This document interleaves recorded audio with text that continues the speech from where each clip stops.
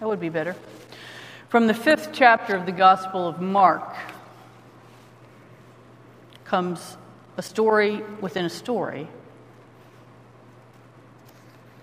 Hear the word of the Lord.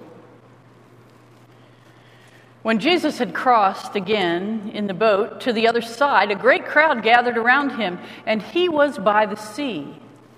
Then one of the leaders of the synagogue named Jairus came, and when he saw him, fell at his feet and begged him repeatedly, "My little daughter is at the point of death. Come and lay your hands on her so that she may be made well and live."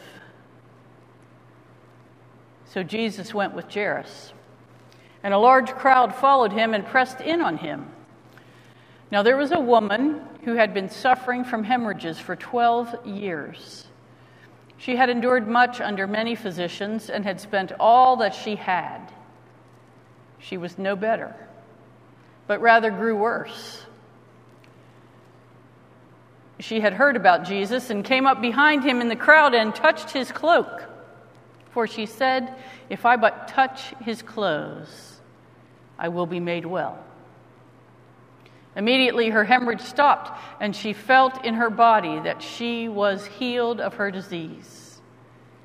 Immediately, aware that power had gone forth from him, Jesus turned about the crowd and said, "Who touched my clothes?" And his disciples said to him, "You see the crowd pressing in on you. How can you say, 'Who touched me?'"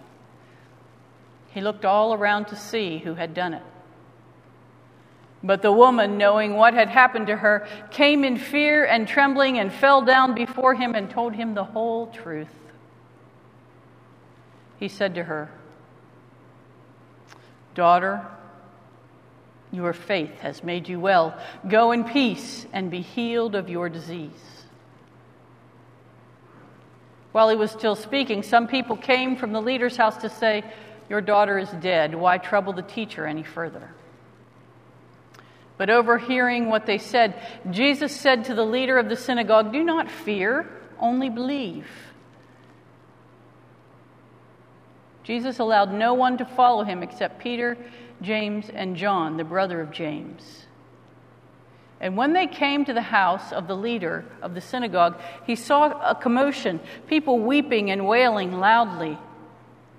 And when he entered, he said to them, "Why do you make a commotion and weep? The child is not dead, but sleeping." And they laughed at Jesus.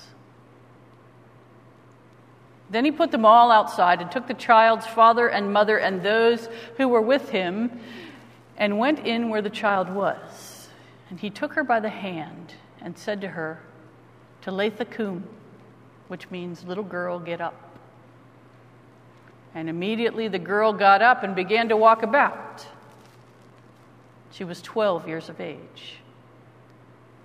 At this they were overcome with amazement.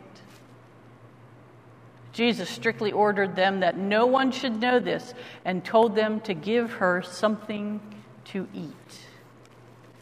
The word of the Lord. Thanks be to God.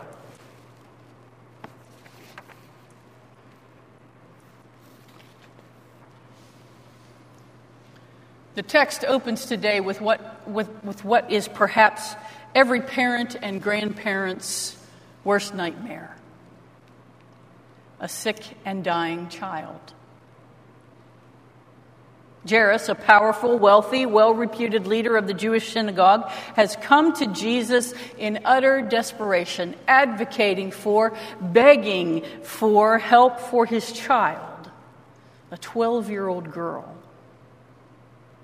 struck down with who knows what, but nonetheless sick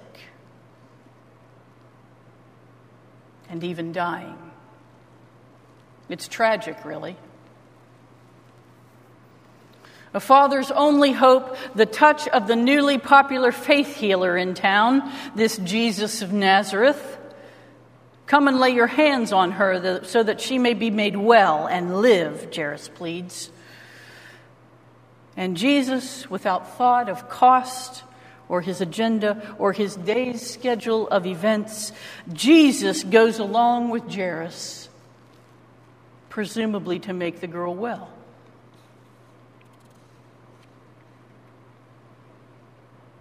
But as Jesus and a large crowd move toward the future miracle, Jesus is interrupted. Interrupted by another pressing need of the day. And we who know in advance how this story will end can sense there's something wrong about the interruption. The teacher, the miracle worker, the great man of God, has important work to do. He doesn't have time for interruptions. This man is surely too busy for nonsense. And yet here he is, finding his efforts to save a dying child interrupted. And by whom? Take note. A sick woman, a woman who has squandered all of her resources on snake oil to heal her filthy flow. Oh yes, this nobody is interrupting Jesus' important work to serve a man of faith and to save his child. What a waste. She who pushes her way through the crowd just to touch Jesus, just to touch the hem of his garment, this outcast, she's interrupting Jesus' work, and yet after touching that garment, she's made well. That quick. Problem that has plagued her for 12 long years is over. 12 years is a lifetime for some, at least for a little girl waiting for Jesus to finish up with his interruptions and return to her as a priority. And notice what happens. Jesus continues in the moment. The woman was well. He could have hurried on to his business, barely stopping. She has received her healing. Her hemorrhage has stopped. The text says she felt in her body that she was healed of her disease. Mission accomplished. Run on up ahead, Jesus, and help the child in need. But no. Not Jesus. He will not just gloss over this woman no one has noticed. It's important that Jesus turns to the crowd in this moment. You see, this woman was not allowed to be around people. And yet here she is in the midst of a crowd. She was required, and I mean required, to call out any time people got near her, "Unclean, unclean, I'm unclean, stay away from me."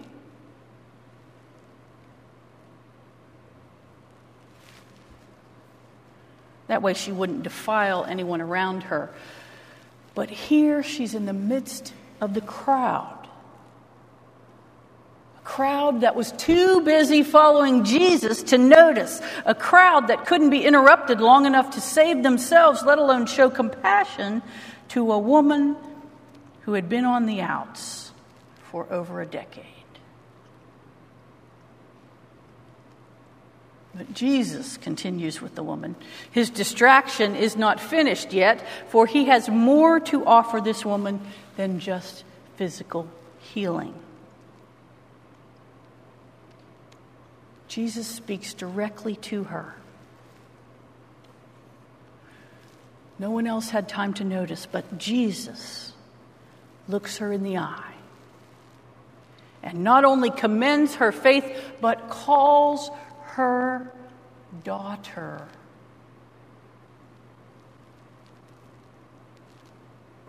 Daughter.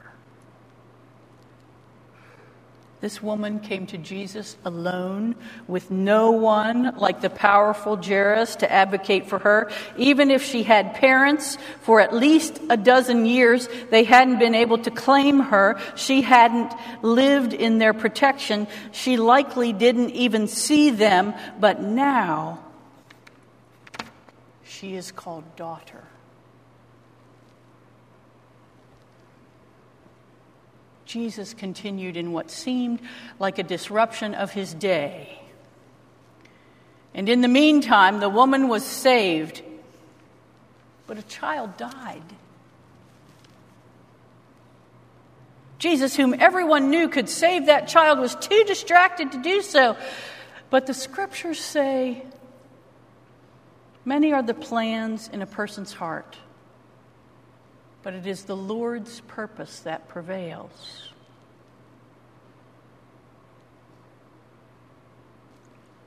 See, Jesus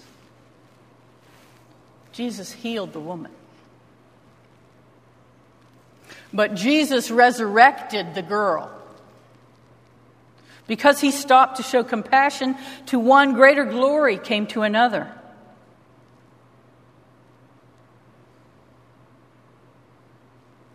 With both, he touched them, gave them what they needed, and allowed them to be daughters again, and daughters of the Most High God.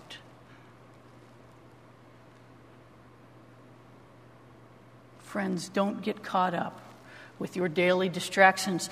God just might be providing those for you to truly experience life as God intends it. Note what Jesus has the witnesses to the girl's resurrection do before they celebrate, before the guests surrounding the home know she's alive, before anything else. He says, take a moment with your newly found daughter, dear mother and father, and interrupt the stuff of life to celebrate being alive. Give her something to eat, that you might taste and see the goodness of the Lord.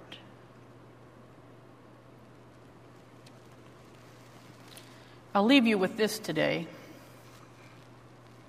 C.S. Lewis said this: we must stop regarding unpleasant or unexpected things as interruptions of real life. The truth is, interruptions are real life. Amen.